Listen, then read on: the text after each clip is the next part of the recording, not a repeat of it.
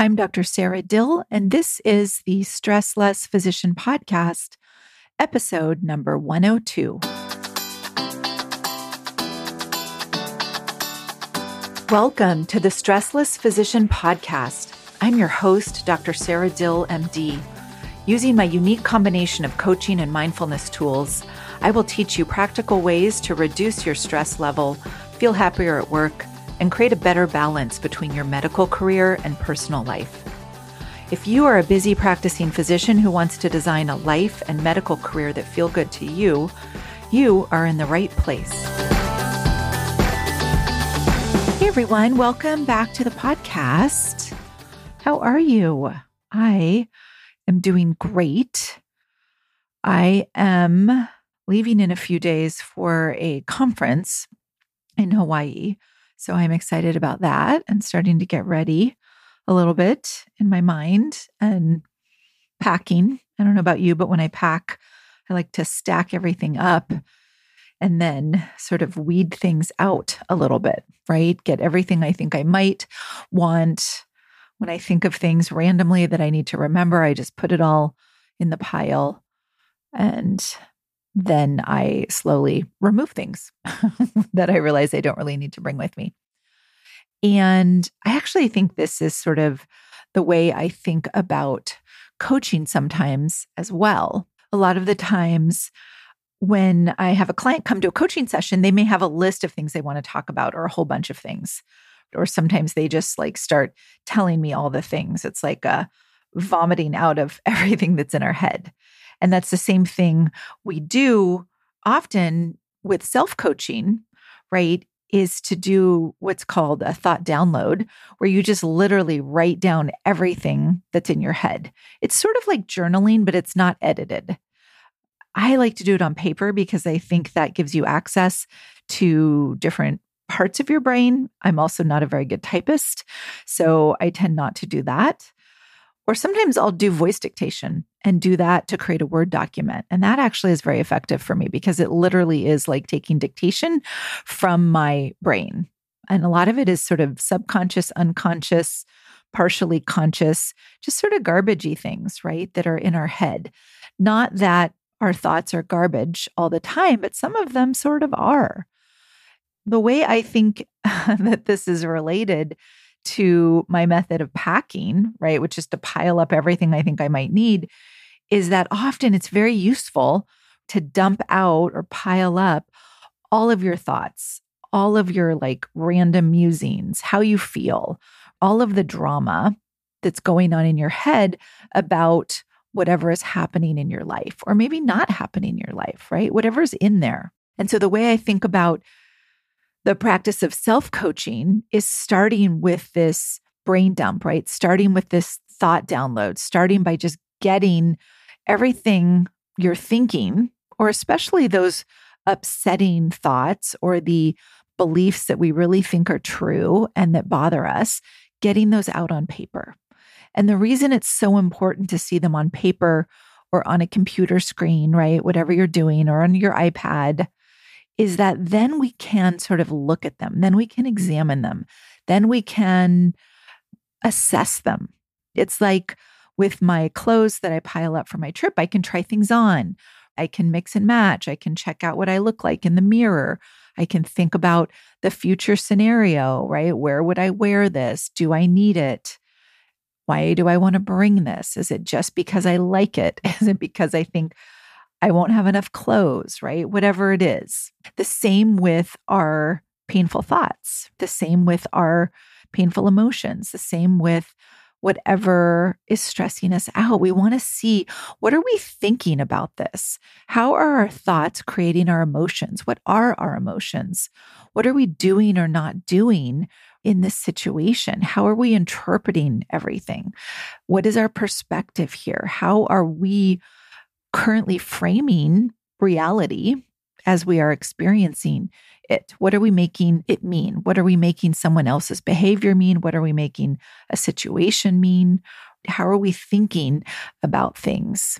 And we can start to pull that apart. We can pick it apart. We can examine it. And what we want to do is start to question, Do I want to keep all of these thoughts? Do I want to continue to believe them? Sometimes what I find is even when I look at them, I'm like, oh my gosh, that is so silly. I can't believe I even believe that. Or I may tell myself, I don't believe that, not really. But yet it came out of my head in that moment.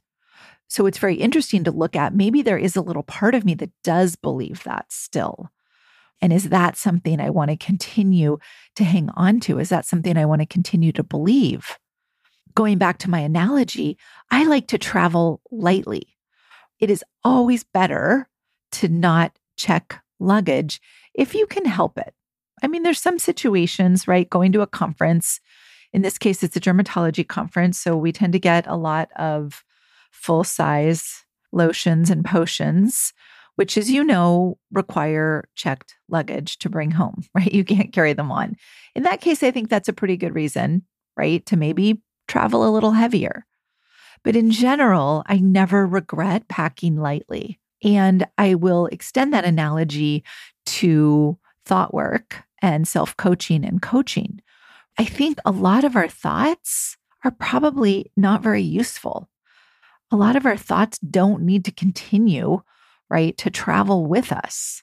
A lot of our thoughts, especially the ones that cause the majority of our suffering, probably would be better left behind, donated, deleted, gotten rid of, all of that.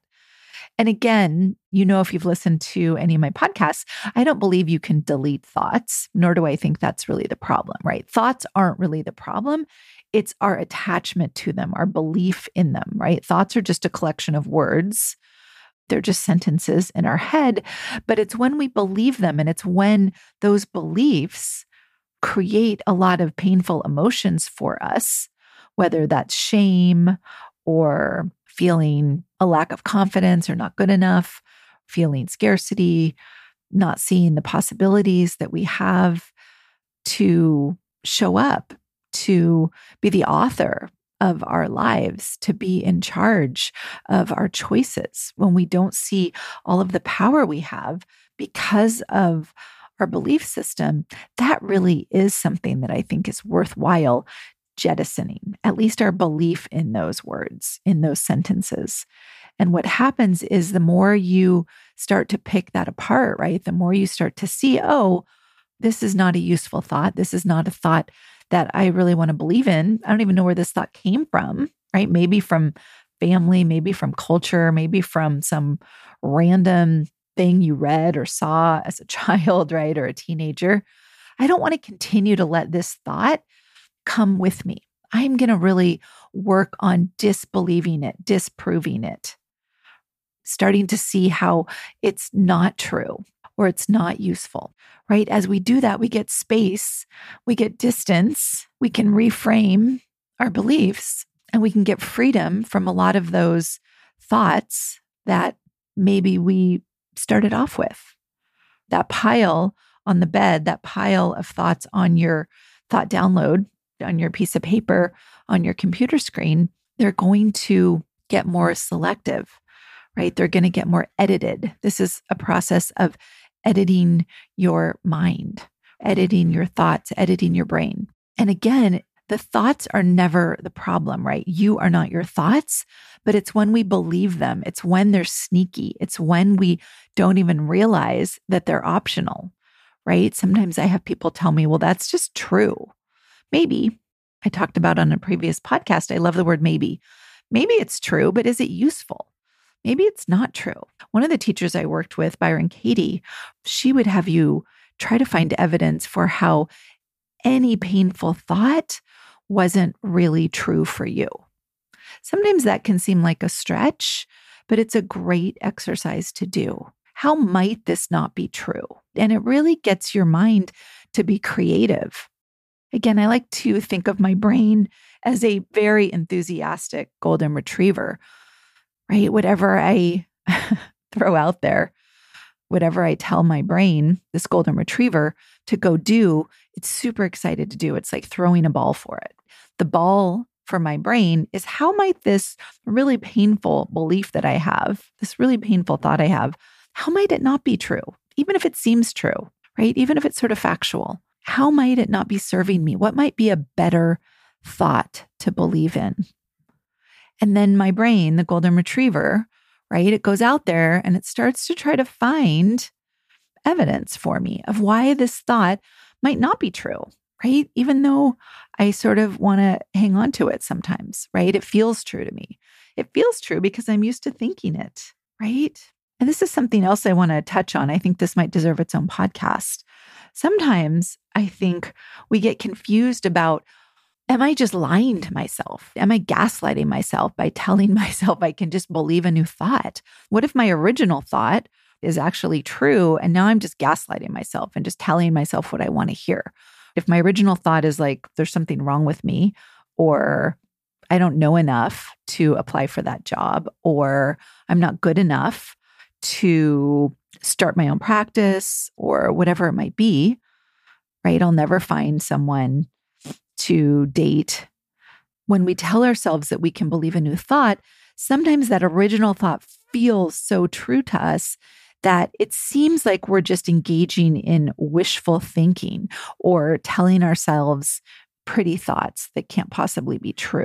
And the way you know you aren't gaslighting yourself is that just because a thought, right, pops up from your unconscious or subconscious doesn't make it true.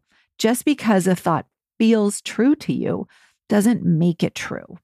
And for me, my general rule is that if a thought makes me feel crappy, if whatever I'm thinking makes me feel shitty or stressed or anxious or worried, I just know that it's not true for me in some way.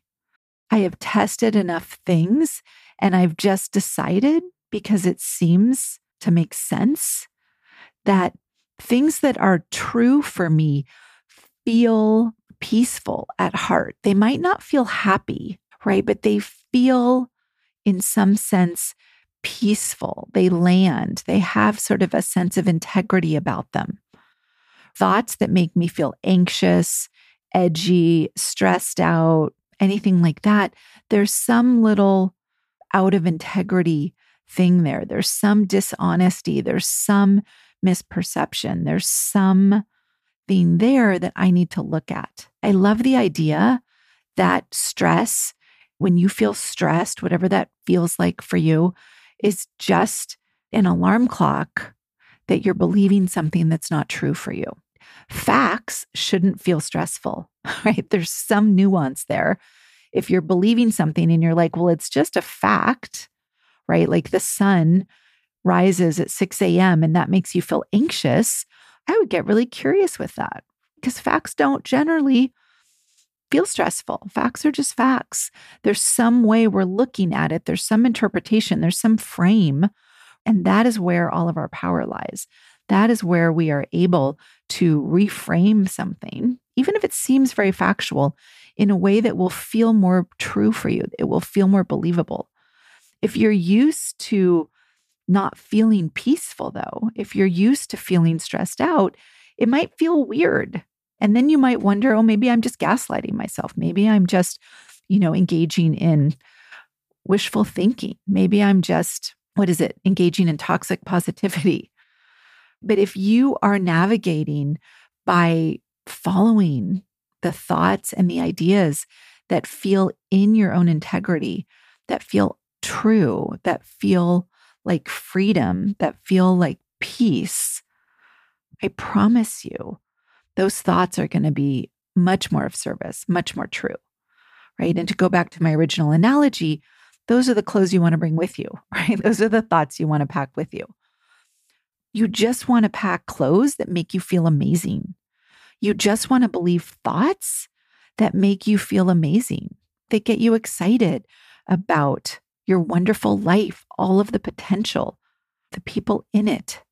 And if your life isn't amazing right now, you can start to shift it. You can start by appreciating what you can appreciate, not because you can't create better, but because it's much easier to create an even more amazing life when you're already looking for what is amazing right now. All right. This episode feels like I zigzagged all over the place, but this is what I wanted to talk to you about. So I just started, and I hope that you got something useful out of this. I did, actually. So I am always here if you want to send me an email, if there's something you want me to talk about, if you feel like you need some help with any of these things. So I am an expert packer and unpacker of thoughts, and please reach out if you need help. My email is Sarah, S-A-R-A, at sarahdill.com, S-A-R-A-D-I-L-L, and I answer all my own emails. All right. Talk to you later. Bye. If you are a busy practicing physician ready to start feeling less stressed, enjoy work more, and learn how to create a more balanced and sustainable medical practice and life, sign up for a consult call with me at sarahdill.com. That's SARADILL.com. It would be my privilege and pleasure to work with you.